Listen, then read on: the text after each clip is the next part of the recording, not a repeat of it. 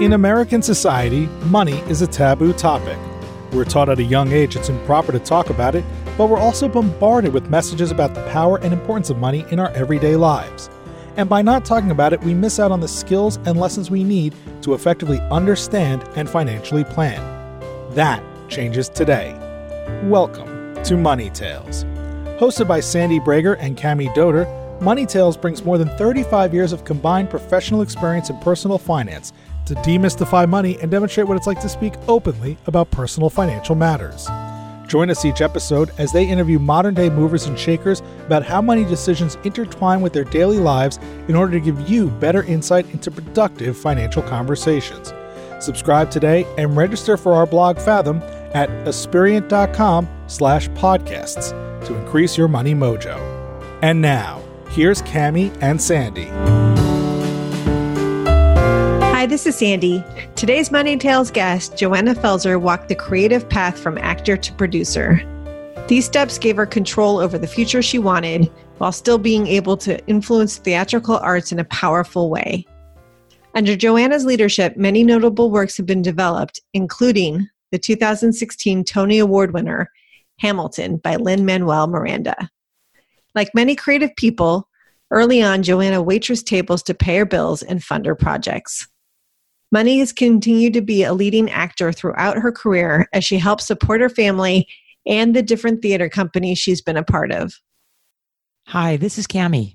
Joanna serves as the fourth artistic director at Berkeley Rep, a public theater in Berkeley, California. The theater is well known for its ambition, relevance, and excellence, providing a home for emerging and established artists since 1968. Prior to joining Berkeley Rep, Joanna spent 12 years as the artistic director of New York Stage and Film, a New York City-based organization dedicated to the development of new works for theater, film, and television. Please stick around after the interview for our takeaways. Now, on to our conversation with Joanna Felser. Joanna Felser, welcome to Money Tales. Thank you so much for having me. We are delighted that you're here. We can't wait to hear about the stories of money in your life. And to get us started, would you please give us a quick overview of your journey so far in life, focusing on 2 or 3 pivotal moments that make you the person you are speaking to us? I run a not-for-profit theater. I run Berkeley Rep. So that's probably like the current end of the journey. And up to that point, what are things that are important for you to know? I was born in England and then came back to the States to American parents. And we came back to Berkeley, actually, when I was 3 years old. Both my parents are academics, just retired, each one of them. So I think that probably, as we think about money, of some relevance to have been raised by professor parents who have each really followed their passions. And what are the other things? I mean, I guess the fact that I've chosen to make a life in the not-for-profit theater is pretty significant. I went to Wesleyan University, and at the time I thought I would be an actor, which was sort of the follow-on from having spent my childhood training in ballet. So acting seemed actually like the really sane outcome from that. I would say another really key transitional point for me was the moment that I chose not to pursue a living or a career as a performer, but instead to move into the creative producing side of it. And I guess I say all of that because I think it is important that my parents, while neither one of them artists themselves, were incredibly supportive of me pursuing a job and a life that was never going to lead to riches or perhaps more importantly, enormous stability. You know, I think for both of them, and I should be clear that they separated when I was 9. So when I talk about my parents, there are actually 4 of them that I think of as really key parental figures. But for my mom and dad, you know, my father taught at San Francisco State for 30 years. So incredible stability in a state university system with a pension. And my mom taught first at UC San Diego and then later at the University of Delaware. So again, these oddly stable lives. My father subsequently married a woman who is a visual artist, a ceramic artist here in Berkeley. So I think he had a real appreciation for what an artist's life was. But the fact that they were both able to look at this life that I was carving, which, you know, in many ways had no relationship to the paths that they had each chosen to walk down. And yet they really said, go for it, try, make it happen with our blessing and sort of with some wind in your sails, I think is another really key thing. When I look at the people who have gone into this business in all different facets, there's a really big question happening in the theatrical field right now about who has access to this work, who has access to be a creative person in our country right now. And do you have to come from means? Do you have to have parents who are in your corner? And what does that mean in terms of whose stories are getting told and who is denied a seat at that table? Let's start in that childhood time frame. So Joanna, tell us more about what it was like growing up in Berkeley as a young person, specifically around money in your household. How was it handled? Were your parents talking about it? Paint a little picture for us. It was an interesting time. It was the early 70s. So I think there was, in some ways, a real suspicion of people with money. You know, my parents were young when they had me. They were very early career academics, and they were both 24 when I was born. I mean, so just for context, you know, and I think they were in the middle of a really revolutionary time. It was 1971 when we moved back from England. So, you know, they were here in the midst of the anti-war movement, which they were both pretty involved in, the free speech movement, the women's rights movement. There was a real sense of not trusting the bourgeoisie. And yet, to be honest, that's what they both came from. So, you know, you got to navigate that. But I do think it was also a moment where people who weren't going to necessarily follow a really conventional path to sort of the quote unquote mid-century models of success were also really respected and lauded in some ways. You know, my mother's father had immigrated from Russia when he was 6 years old and had really come over on a boat with his parents with nothing, and had that very sort of Horatio Alger almost cliched life of landing on the Lower East Side. And his mother ran not a boarding house per se, but she would cook meals for other immigrant men specifically who had come over without their families. And, you know, so they were living on Orchard Street, you know, in the early part of the century. And he worked as a traveling salesman during the Depression. He was selling watches, Hamilton watches, across the country and taking trains across the country. And ultimately, he ended up in LA from the traveling salesman of watches, started a small jewelry store that then grew to 3 jewelry stores. So by the time I came along, my grandparents had means and yet had come from truly nothing. And so money was new in our family's lineage. It wasn't something that anybody was enormously used to. And I think for my grandfather, education was the thing that was the non-negotiable, most valued thing in our collective lives.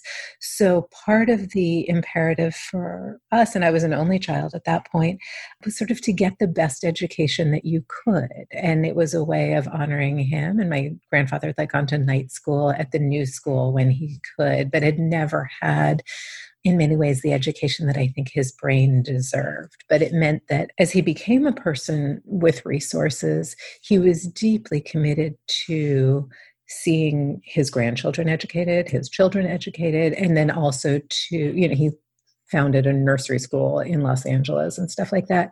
So this idea of education, in some ways the most valuable commodity, I think ran really deep, especially in that side of my family.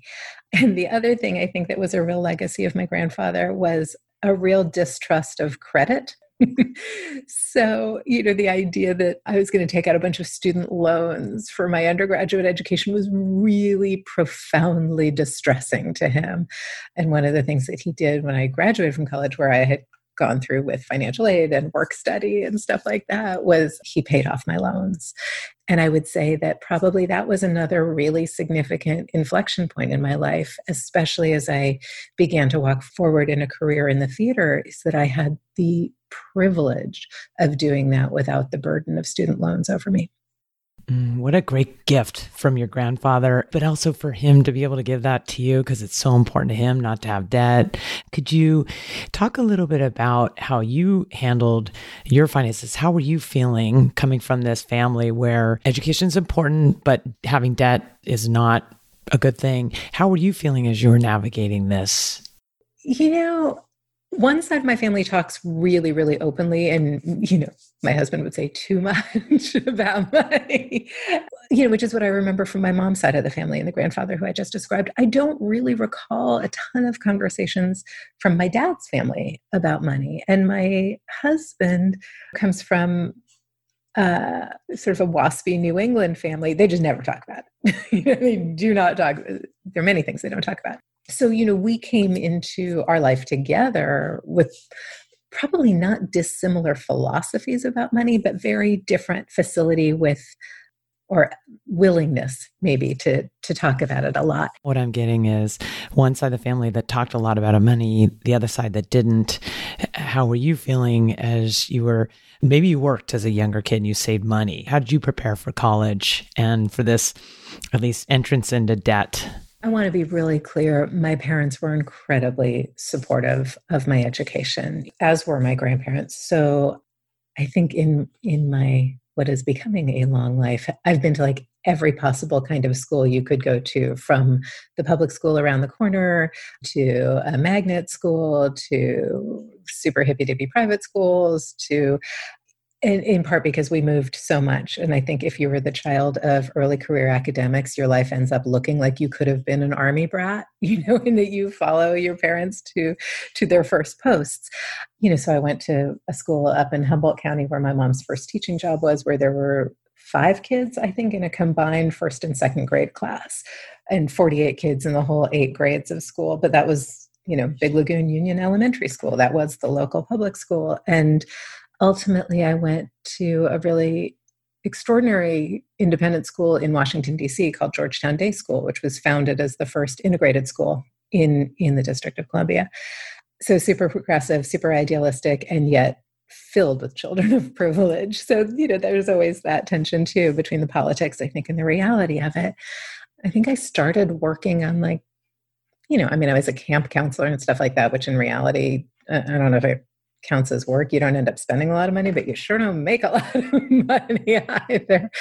But, the expectation absolutely by the time I was sort of a junior or senior in high school is that you work during the summer and you save money for college. I mean, that is just what was seen as proper. I worked in a clothing boutique and I worked at an ad agency as a receptionist. I was a terrible receptionist, by the way. And then I started a long and exalted career as a waitress all over New York City, which is, a time-honored sideline profession to a career in the arts in the United States. But again, with the expectation that I would work to support myself and that there was a real safety net, frankly, in my parents if I got into trouble. And certainly, I think in my first year in New York, there was help there for me as I bridged that gap from being an undergrad to having my own theater company, which again, the waitressing was meant to support that as well. I think that's kind of how I began to make my way in the world, was really with an expectation and an understanding that you can do anything and you are expected to support it. That being said, at really key moments, like the first time and to date only time that my husband and I bought a house, our parents were able to help us with a contribution to a down payment, which for 2 people in the arts who are choosing to live in 2 of the most expensive real estate markets in the country, in both New York and the Bay Area now, it's the only way we could have done that. It's great that your family's been so supportive, Joanna. Yeah, it is. It's extraordinary. And I'm acutely aware of the things that it has made possible. So I'm curious, when did you become interested in acting and theater? So I started training in ballet when I was really, really little, like probably 4. And I did that with increasing commitment and seriousness until I was 15. And so by the time I quit, I was in a program in DC where you go to high school in the morning and then you go to ballet school all afternoon. And, sort of that moment where either you're really going to go for it or you're really not. And I think I was probably constitutionally and certainly physically not ever going to be the dancer that would have been satisfying to me. At a certain point you go through puberty and you get things like boobs and hips, and it's really throws the whole thing into question when they look at you. It's like, perhaps you're more suited for a career in modern dance. And that just wasn't at all what had been the dream. So sort of the natural application of that work or that training for me then became like musical theater. So I started doing musicals in high school because that's what you do, and had a great time doing it. And it felt like a really healing thing in some ways after having abandoned this big dream. And the amazing thing always about theater, like no matter how you're doing it, whether it's in high school or in community theater or in university or professionally, is that there's a very intense community that forms around the work. And that was enormously appealing to me. There's an intimacy to it and a vulnerability in it and a sense of shared purpose in it. And I find that today professionally that, I don't know another job where you get to go as deeply into sort of a shared sense of humanity with a task to bringing voices in and their imaginations into the world. It's a rather unusual way to get to spend your day. So I double majored in college in theater and English. And again, it was a BA, I wasn't in a conservatory program. And performing, I think, I'm not sure I knew there was another way through, especially perhaps given the dance training, that the expectation was that on stage was the place to be. And I think now you see kids who are so much more sophisticated than I ever was about knowing that you could be a costume designer or a producer. Like, what is a producer? I had no idea. I'm not even sure I'd ever heard that word until much later in my career. And now, kids are producing epics on TikTok. They really are. I trained for a year after college at Actors Theater of Louisville in Kentucky, where they had a really amazing training program, an apprentice program.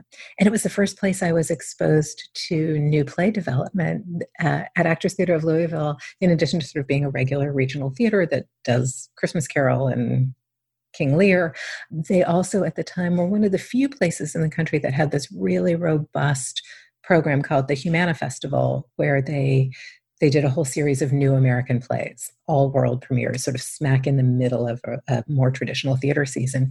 And so it was the first place I saw living playwrights like find their voice and make these shows come to life for the first time. And I thought, oh, that looked pretty amazing. And when I came out of that program and moved to New York, like you do, and was starting to audition for, everything from a play to a commercial to a tiny, tiny role in a film to a soap opera, I also fell in with this group of people who had all come out of the same training program over about a 5-year period, and they were launching a theater company. Again, this is not unheard of. But that company, which was called Xena Group, it was named after the bar that was around the corner from Actors Theater, and the woman who had run that bar, who had spotted us all to a beer when we had no cash, and was really in some ways the patron saint, the first patron saint of all of our early careers. And so, there we all were. There were like 30 of us living and working in New York, and everybody had a day job to support themselves and to help support the theater. But it was rather extraordinary in that we knew nothing, and yet we started to teach ourselves what we needed to know and to seek out other people who were ahead of us in this profession. And I think in theater, there's this great tradition of as you accrue some success or some experience, you do bring another generation along with you. I mean, it's why it is an art form based on this notion of apprenticeship, really in its purest form, that you learn from the people who have walked before you in this, and you learn from watching them practice their craft, and you learn about professionalism, and you learn actually the nuances of the art itself. So, we had a lot of people who helped us along the way, and we did that for, 5 years or something, maybe longer. Are you primarily acting at this point? So that was kind of the transitional moment. We were all producing only so that we could create opportunities for ourselves and our company to perform. And somewhere in the middle of that, I was like, oh, I really actually like the producing part of it. And while I liked the acting part when I was actually doing it, I hated everything associated with like getting a gig. I was, deeply afraid of things like auditioning. And at some point, like if you're going to survive this, you have to find the joy in that vulnerability. And let me be clear, I never found that joy. But I really loved the producing part, the sort of making creative decisions and helping to put together a cast or a group of designers and figuring out how you're going to market the show and how do you budget it and where's the right place and how do you secure a venue and, just like all of those things. What are the conversations you get to have with the writer, with the director? How do you give feedback? So I would say that transition happened sort of smoothly, or at least it's smooth in my memory, over that several year period. And so after a few years of that, I went and I assisted a commercial producer, because I thought, wait, let me actually accrue some knowledge from somebody who is farther along in this field than I am, though my business partners were amazing. We were all making things up and explaining it to each other as opposed to having somebody who knew a little bit more than we did. And that sort of was the beginning of, I guess, what I must now call a career. The rest of your life. The rest of your life. Yeah. Joanna, when did you get to the point where you could phase out the waitressing? And like, what was happening from a personal financial situation through all of this? Because it sounds incredibly scary. New York, as you said, is a very expensive place. You're in a very creative field with a lot of other people who are trying to create and get their stories told. Yeah, it was actually the moment that I stopped working in my own theater company and actually went and worked for somebody else. And it was a really important moment that I gave up waitressing. And in part because you know what a life waitressing does for you? I mean, first of all, it's a cash business. So, and you know what you're making as you're making it. And you know, if like you need more, you could pick up extra shifts. Or if that restaurant is losing business, you could go seek it out somewhere else. I'll say one of the amazing things about the place that I actually worked, I don't know, maybe for like 4 years or something, I mean, it felt like a long time in waitressing time, is that it was a neighborhood restaurant owned by a corporation. And so as waiters, we had health insurance. I cannot tell you either how unusual that is or how game-changing it was. And so we all held on to those jobs for years. And, we'd cover for each other. Somebody had a show and needed to like step away for a couple of months. And what it meant is that this one restaurant had a kind of incredible collection of people who, were Fulbright scholars and reporters and performance artists and, really unusual collection of people who were deeply loyal to the place because we were actually being pretty well looked after and to each other. So there are people from there that I'm still in touch with. And so stepping away from that was really the sense of like, oh, I am about to be a professional person. And being a professional means you can't just like decide you're going to drive across country for 2 months and cover your shifts. That I had real obligations. I mean, not that I hadn't felt a deep sense of obligation to my company, but it was different. And I felt like, oh, I'm about to have to be in an office every day from Monday to Friday. And my relationship with the man who would subsequently become my husband was relatively new at that point. And I thought, how are we? And he's a lighting designer for theater. So he is an artist himself and has that very peripatetic life. And I thought, in those moments, I know I used the word bourgeois before, but it was scary to me that all of a sudden I was going to become a sort of working professional, even though I was working for a Broadway producer. But it did feel like a real turning point, actually. Did you feel you were giving up anything, giving up on any dreams? Yeah. Well, I was giving up on the sort of renegade status, especially going from like a super, super scrappy off Broadway company. We were working out of a theater in the basement in a building in Tribeca. And this was before Tribeca was, quite so fancy. And that real sense of being able to control my own destiny. I hadn't ever really worked, not as an adult, for other people. I'd worked with other people, but that moment that you go from being in charge of yourself and maybe even some other people to saying, oh, I'm going to work for you, I think I did really deliberately because there were skills I wanted to acquire that I knew I needed somebody to teach me. I knew I needed to go into a dynamic with people who had been in this profession significantly longer than I had. So I did it all very eyes wide open. And yet, yeah, absolutely, I was giving up flexibility. I was subverting whatever my artistic vision was to the people I was working for.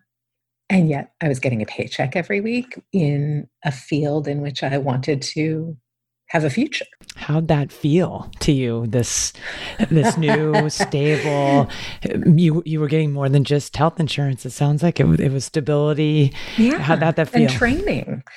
I learned an enormous amount. And part of what I learned is that I think over time I was going to want to have more control over that destiny and over those creative decisions. And that's kind of, I think, one of those transitions that you make early in your career of, you need the security and the structure of working for other people. And then at a certain point, when you're ready to rebel against that security and structure, it's time to, get booted out and do it on your own. I mean, I think it's sort of that impulse that made me also like a not fantastic assistant. I feel like I'm only telling you about the jobs I really didn't do very well. It sounds like there's important learning there of, check that off the box. Don't want to do that. Yeah. I mean, and the amazing thing is that the two producers who I was working for at the time, I've really come to see as mentors. And I think they feel like they were really instrumental in getting me to the place, frankly, that I am now. So tell us more about that. So you're helping out these producers for a while. Then what happened? And then, they sort of had a professional divorce. And so everything fell apart. And for the first time in my entire life, I was unemployed, like get on unemployment, which was really upsetting because that was not a done thing in my family. Did you have any warning? Was there any signs on the wall and were you able to prepare it all? Did I read those signs well? No. I mean, in retrospect, absolutely there were signs. And to be clear, I was on unemployment, I think, for all of 2 weeks, because then you do what you do, which is you start calling everybody you know, and you say that you're available for work and you need a gig. And so I went and I worked as a production assistant on a TV show. And that was one of those things where I absolutely took the job solely because I needed a job. I mean, and I was curious what TV production was like. Fine. It wasn't like the dream thing, but got to have a job. And then I went and I worked for Walt Disney Theatrical Productions just as they were beginning rehearsal for the show that would go on to become The Lion King. But again, it was a job I took because a friend of mine would be my boss and he really needed help and I needed a job. And then I also thought, if I'm going to go sort of see what the most corporate kind of corporate theater is, it might as well be this. And had the great good fortune to be working on a show that was full of extraordinary, visionary people. And in fact, the two guys who were running Disney Theatrical at that point, which from the outside, of course, seemed like this monolith, were themselves like wildly inventive, brilliant producers. So there were benefits to that I wasn't anticipating at all. And in the middle of that, I did that for, I guess, just under a year.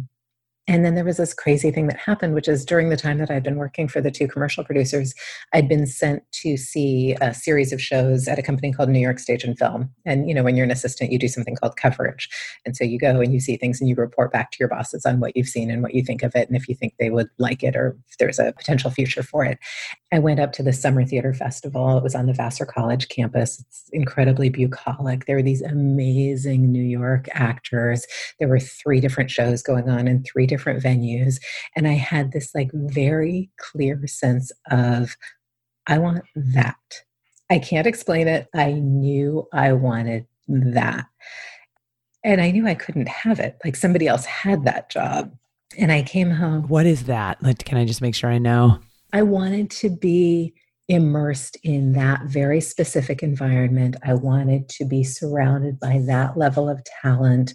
There was something in the environment that was both so informal and yet so artistically rigorous. That combination of like, I was watching this amazing actor on stage, and then I was seeing her between shows sitting under this beautiful tree, like eating a sandwich, and you run into the people in the bathroom who you've just watched deliver this completely compelling performance. So it was something in the combination of both the informality and the intimacy of it, and then just art that I thought was really stellar. And they had a great reputation and stuff like that. So it wasn't like I'd never heard of this company before, but I really knew, it was not meant for me in that moment. And I've never been like the Eve Harrington who was going to go like stab somebody in the back to get a role. Oh, good. I'm so glad. Yeah, you'll be relieved to know. Anyway, so like I came home and with a friend who was the other assistant in the office in which I was working, like we designed a business plan for a company that was a direct ripoff of New York Stage and Film. I mean, and I had like called my alma mater and done a whole thing and spoken to the woman who was running the film department. I mean, like we went really deep in this future plan that was, let's just call it, inspired by New York Stage and Film. And then I got busy because I needed a job. And so I was working on Lion King, and like somewhere deep into that process, right before we opened the show on Broadway, I got a phone call out of the blue from one of the founders of New York Stage and Film saying, hey, we're looking for a new managing producer. And so who you've worked with, 2 things ago suggested we should at least have a conversation with you. Oh my gosh. Wow. What was that call like? I mean, I think about it now, and this was like more than 20 years ago now, and I still get sort of a flutter because it was one of the very rare moments where I had that certainty of like, I am meant for you. You just don't know it yet. You complete me. I mean, and the reality is like for the next 2 decades, they did complete me. It's great. And I started working at that company in 1998 and worked for the 3 founders for the first couple of years. And then they made me their partner and we worked together for another 3 years. And then I did that sort of rebellious child thing of leaving. And I came actually out to San Francisco and I was the associate artistic director at American Conservatory Theater for 5 years. Again, because I think I felt like I needed to learn new tricks of some kind. I needed to be somewhere different. And that whole time that I was gone, I stayed in sort of an advisory capacity to New York Stage and Film along with the 3 founders. And we still made creative decisions together. And they were still very much my family. And so after those 5 years in San Francisco, I came back to Stage and Film as the company's first artistic director. And we restructured in a way that would allow me to feel like there was real progression for me career-wise. And I did that for 12 more years. And it absolutely was home, family, graduate school, early career development, completely made me who I am now. It's amazing. It's such a great story. And they remain like my siblings, and we all still sit on the board of this company together. And Joanna, during this time, it's a lot of change, a lot of growth. Tell us about the conversations you're having with your husband about all this. My husband has so unbelievably generously, in service of my career, followed me across country 3 times now. The first was when we left New York to come to San Francisco when I was at ACT. And, he was really, again, early in his career as a designer, kind of getting traction in New York, which is where you most want and need your traction to be as a freelance artist in the theater. And he agreed to come with me because he knew it was a great opportunity for me. It was also maybe a moment where, I see it as actually a real turning point in our relationship because I think we each had lives in New York before we had met, in New York and preceding that. And so this was like our first real adventure where we were going to start something new together. And I think in the back of our minds, were we married at that point? I guess we were. Yeah, we were. It was also about not being able to see a way that in the lives that we were leading in New York at that moment that we could ever have a kid. And we both knew we wanted to have a child, and doing that in the Bay Area as opposed to in New York somehow seemed to make more sense. And I think also for me, doing it in the context of a much larger company, I felt like, I could do something like actually take a maternity leave. Whereas at, New York Stage and Film at the time, I think it was literally like 2 full-time employees. And I thought, my God, I can't step away from this for 3 months or 20 minutes. So there was something about going into a much larger structure that I think we both secretly and not so secretly hoped would allow us to do that, which it did. And also being near family. My dad and stepmom and my stepbrother and my stepsister all live here. And that was really, really crucial, actually, in having a kid in the theater. And then when it felt like it was time to leave that and to go back to New York, Russell agreed to do that. And then when it was time to leave New York again and come here, a year and a half ago to become the artistic director of Berkeley Rep, he really graciously packed up the house again. And in part, I think the thing that we say to each other is like, well, you're a freelance designer. You can work from anywhere. And to some extent, that's actually been true. But I don't want to diminish actually what he has sacrificed in terms of relationships and stability and, his relationships to a particular group of directors and other institutional theaters that he really gave up for me to be able to do these things. Did you guys have a lot of conversation around that, around the time of the moves? I would say we've had some conversations around it. I probably have a greater appetite for like the verbal digging into all of the things than Russell does.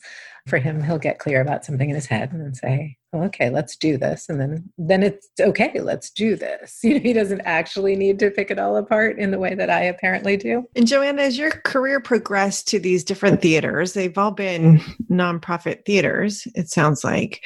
What does that look like from a personal financial situation? It looks like different things. When I started at New York Stage and Film, I think my first annual salary there was like $40,000 a year.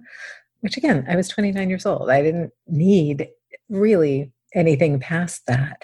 Not-for-profit theater is not like a highly funded. And part of it is that I don't think we as a country, as a society, necessarily particularly value art or the people who make it. And I think we have all told ourselves for years that because you have the privilege of being an artist, you don't need things like a living wage or health insurance or, family leave.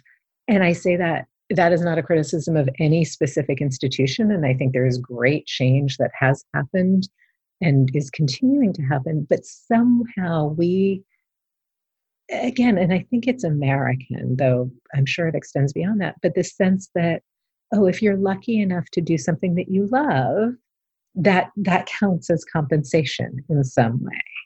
And I think that's a really, really complicated thing, because I think you should be able to do something you love and be able to go to the doctor and be able to have a child and be able to own a home. And maybe it's not going to be a grand place in the best neighborhood or something like that.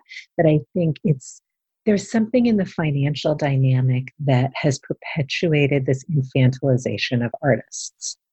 And I think we see imaginative people in a childlike way, and we have created financial structures in compensating them for their labors that have forced them to live in ways that we perceive as not fully adult. I think it's an interesting, the way you break it out.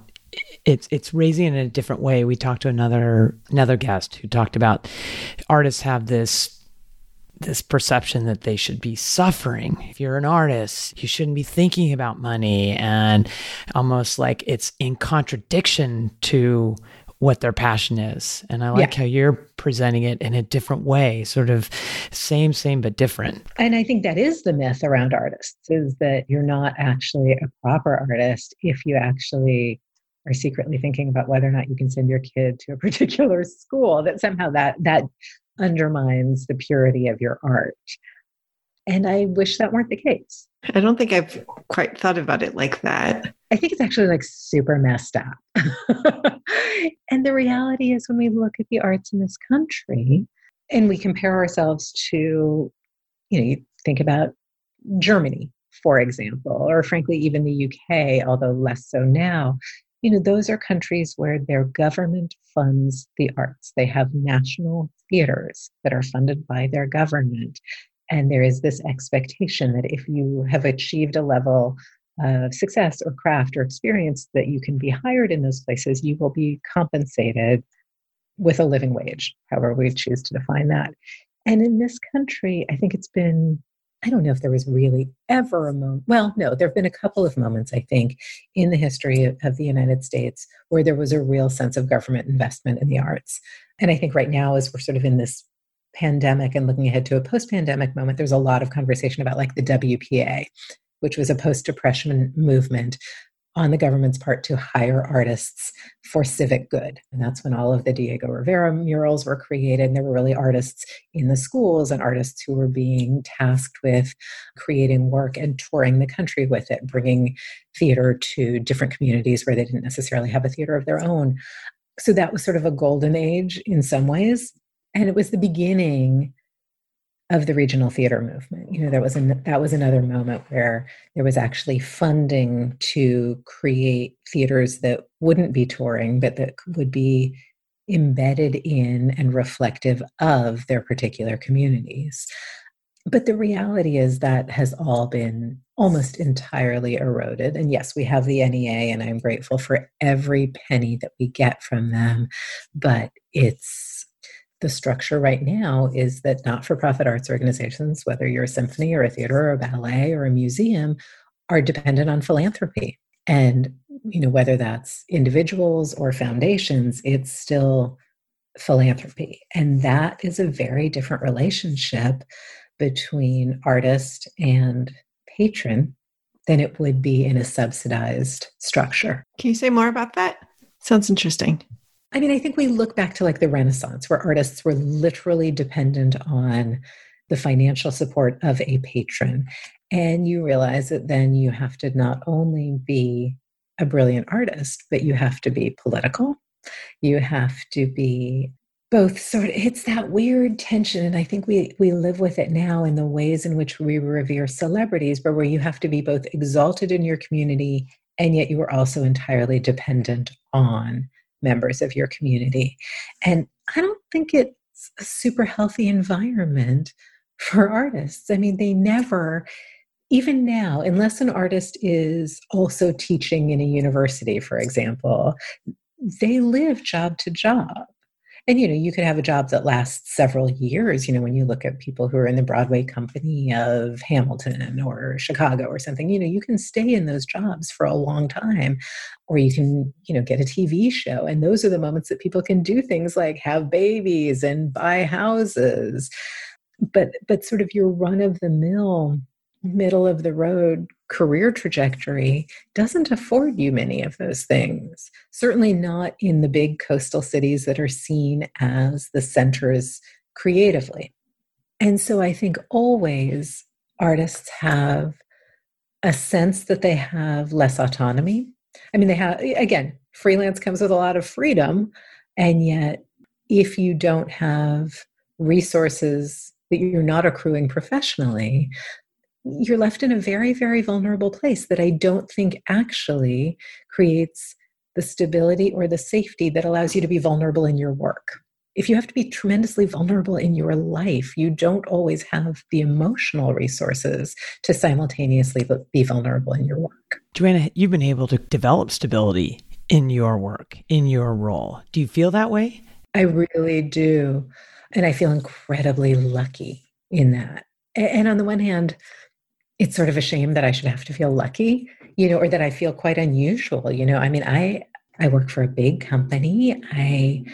And even through this pandemic, it's created enormous instability. And, we've all taken pay cuts and stuff, but still, I know there's a security in my life that most people in this art form don't share. And I think it's another really crucial question that's very alive in the field at the moment, is why are administrators compensated in an ongoing way and artists aren't? And it's a real valid question. I can sit here, when I feel compelled to personally defend it, which I try not to do.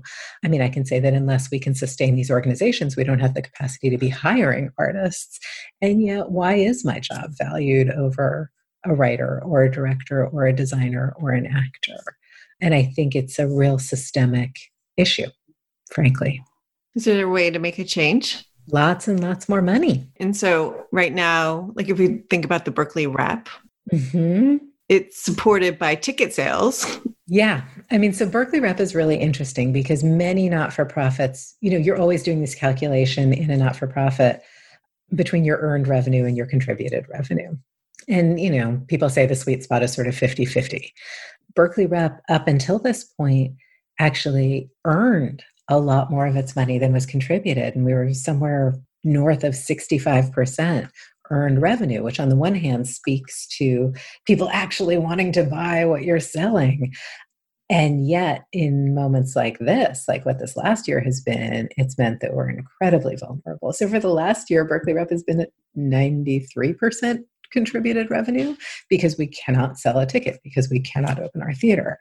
And obviously that will shift as we reopen, which we're planning to do in the fall. But it's quite clarifying, actually, when you realize where you can control your own destiny and where you can't. And there is some sense of control of one's own destiny when we can say, oh, we're going to make a thing and we're going to sell it to you, the public. And you either will want to or won't want to buy what we are selling. But that feels, I think transactional is sort of a dirty word. But when I say it's transactional, I think in that sense, it's actually just quite clarifying. But it's been a year in which the foundations have really stepped up. And I will say that our board and our key donors in our community has really, really rallied around the Rep. That's fantastic. That really speaks a lot to the work that you guys are creating. So congratulations on that. Oh, thank you. And I'm super grateful to people who feel like that Berkeley Rep is a really key part of this community and is worthy of fighting for. Yeah, indeed it is. Thank you. How much does money influence creative decisions that are made at the theater? Oh, yeah, that's a really complicated question because it's sort of like all the time and never.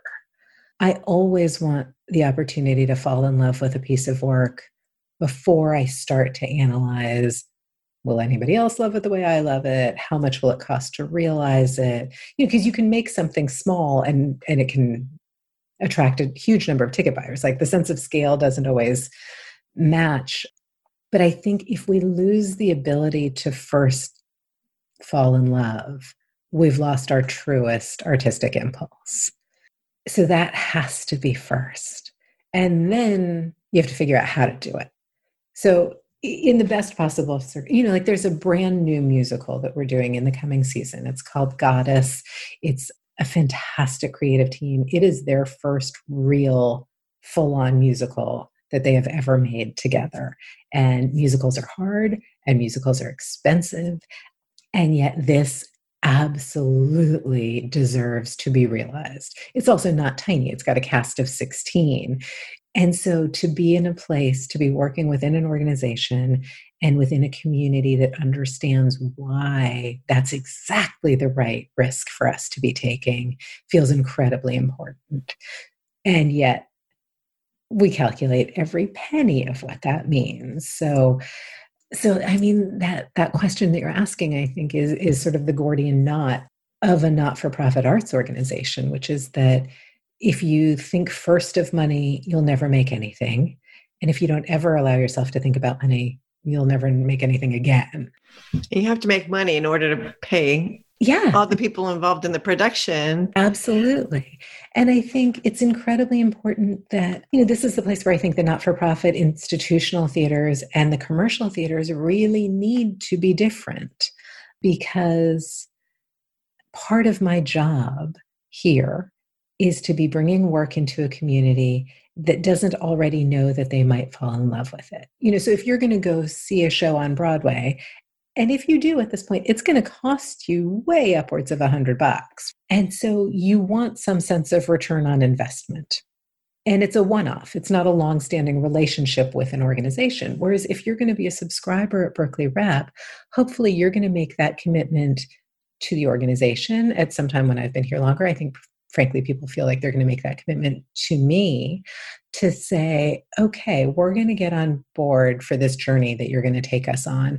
And we trust that there will be things within it that we love and things that we don't like so much. But in the aggregate, we're with you and we see the value of having this ongoing conversation. And we'll see over time that there are artists who we've been lucky enough to catch early in their career. And maybe we were in a place where even in something that felt very raw or imperfect, we could see what you saw of that spark of a voice, that promise in them. And over time, we can trust that you're going to bring them back here and we're going to create an environment together that they will want to return to, even as they become more exalted in their career, because this has been a place of support for them. And we will reap the creative benefits of continuing to engage with them as they develop as storytellers. Like, that's my dream for this community, that they will come. And they have been, in real relationship. When you look at this community's relationship to Tony Kushner or to Sarah Ruhl, I mean, these are artists who they saw the raw work and then they saw the mature work, and they can legitimately feel a sense of pride in having helped to shape that. I love it. Your work is really neat. You can't tell that you're passionate at all. Yeah, I'm kind of like so-so about it all. It's great. Tepid. I'm just curious, Joanna, when you think about all the different theatrical pieces that have been written over the years, what's your favorite story where money is a character? Oh my God. Wow. There's so many. I mean, I think money is like really present, because money also can look like power, and often does. I'm never going to be able to come up with a favorite, because I've loved different things at different moments. I think, but the one that stands out in my mind when you ask that question right now, I think about Anais Mitchell's musical Hadestown, which is a lot about industrialization. I mean, it's based on the Orpheus and Eurydice myth and Hades and Persephone, but I think Anais also really sees the underworld as the industrialized world, and the world above ground as the natural world. And part of what is so exquisite to me in Hadestown is that she's really wrestling with the interdependence of those two things. And I think Persephone is a character who passes annually between those two worlds, is in some ways a touchstone in both of those places. Can I just say that I thought you were going to say the producers? That's what kept going through my brain. Well, and you're not wrong about that, because that is all about money, isn't it? How do you define success? So is it career or financial? How do you define it? Oh, wow. I mean, at this really specific moment in my life, I think in so many ways this year has been about back to basics. When people say to me right now, and I think it's the question we all ask of each other all the time this year when they say, "How are you?" I'm acutely aware of my family's health. The fact that we have made it through this year intact, sort of physically and psychically. I'm really proud of my son, who is 16, for having walked through this incredibly challenging, disruptive time. He'd only been here for 6 months before the shutdown happened. And again, he moved across country because this is something I wanted. So when I think about success, I think about the fact that he's going to be okay. He has made it through this, or almost through this. Okay. I think about the fact that I've been able to be here for my dad and my stepmom in a really challenging moment in their lives.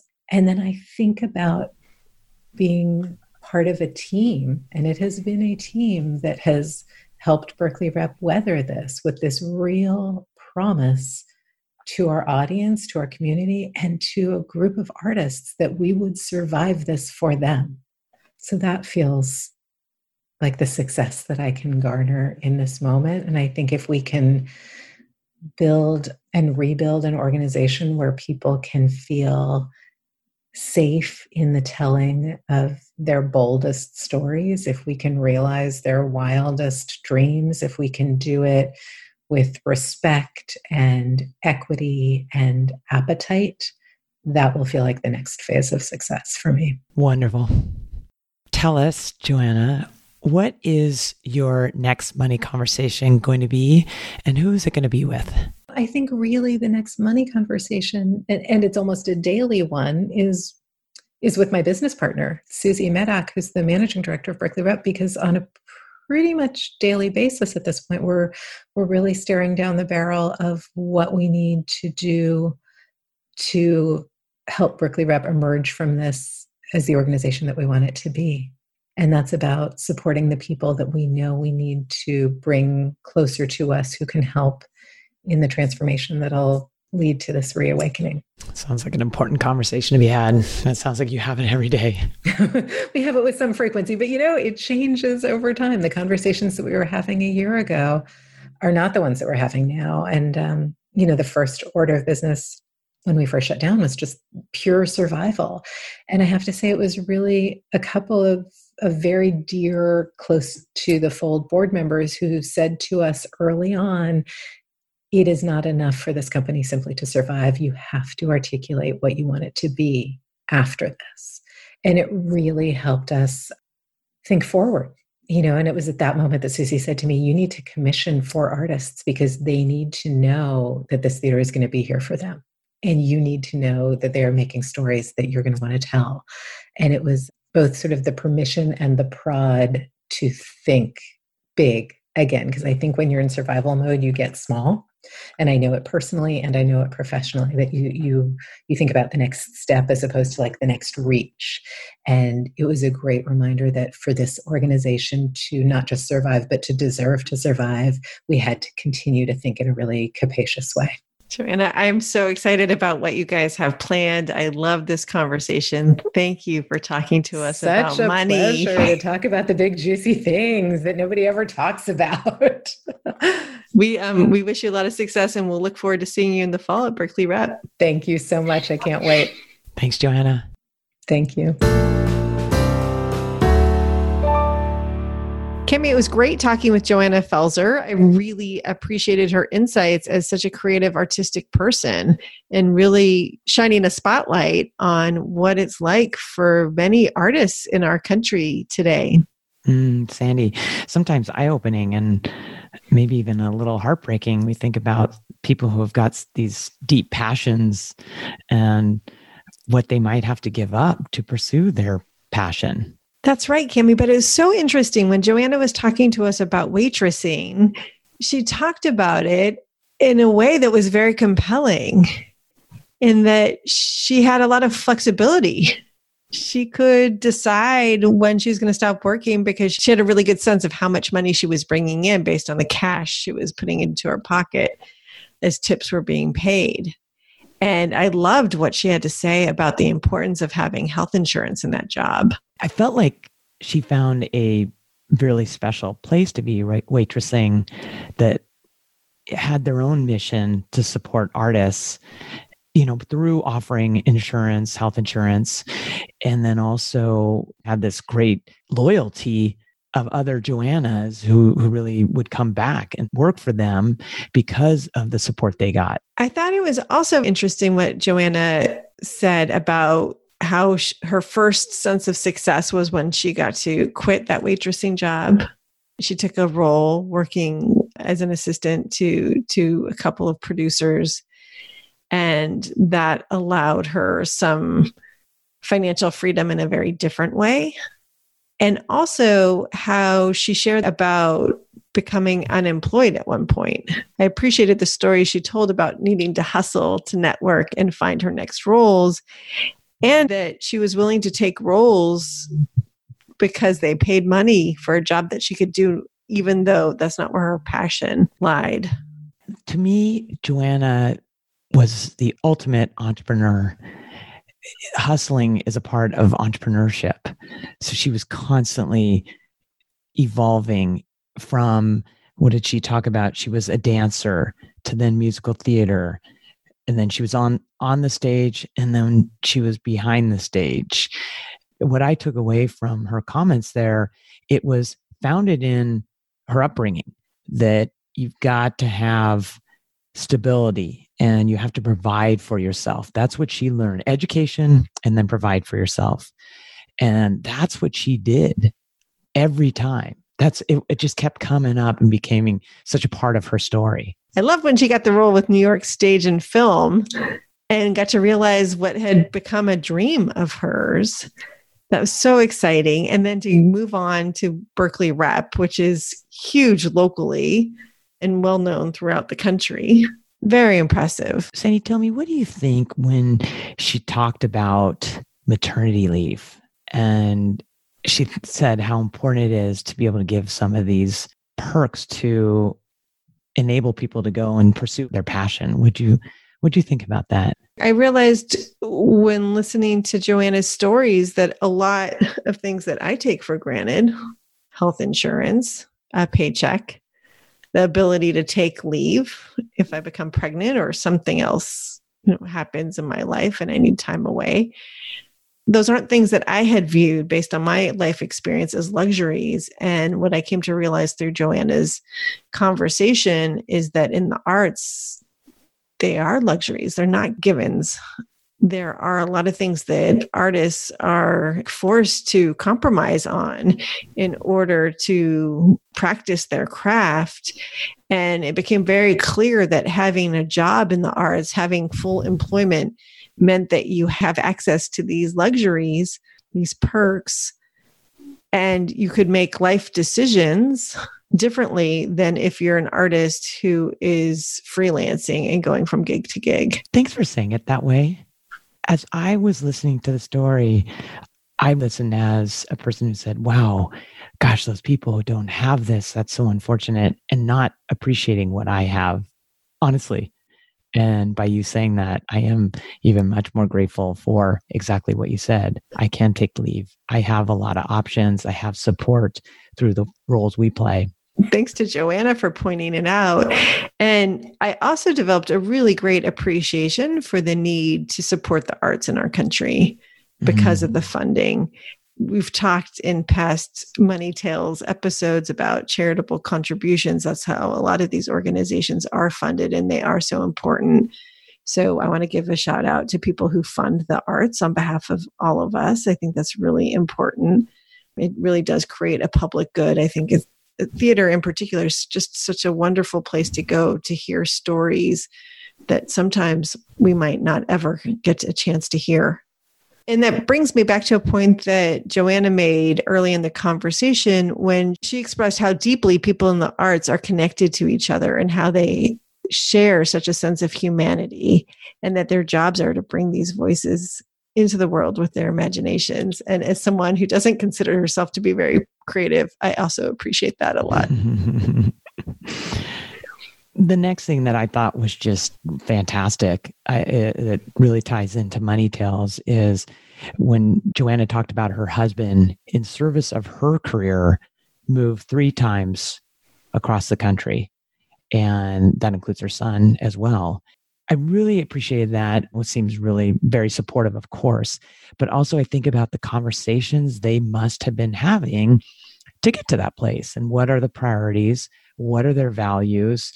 And I think about the mission of Money Tales is to help people make sure that they're connected to understanding that. And you get that connection through having those conversations. That's right. Also expressed a lot of gratitude around that. Thank you, Joanna Felser, for a wonderful conversation. I learned so much. I also appreciated what she brought to our listeners. I do too, Cami. And I really can't wait to go to the theater again and go lots of other places. It's been far too long.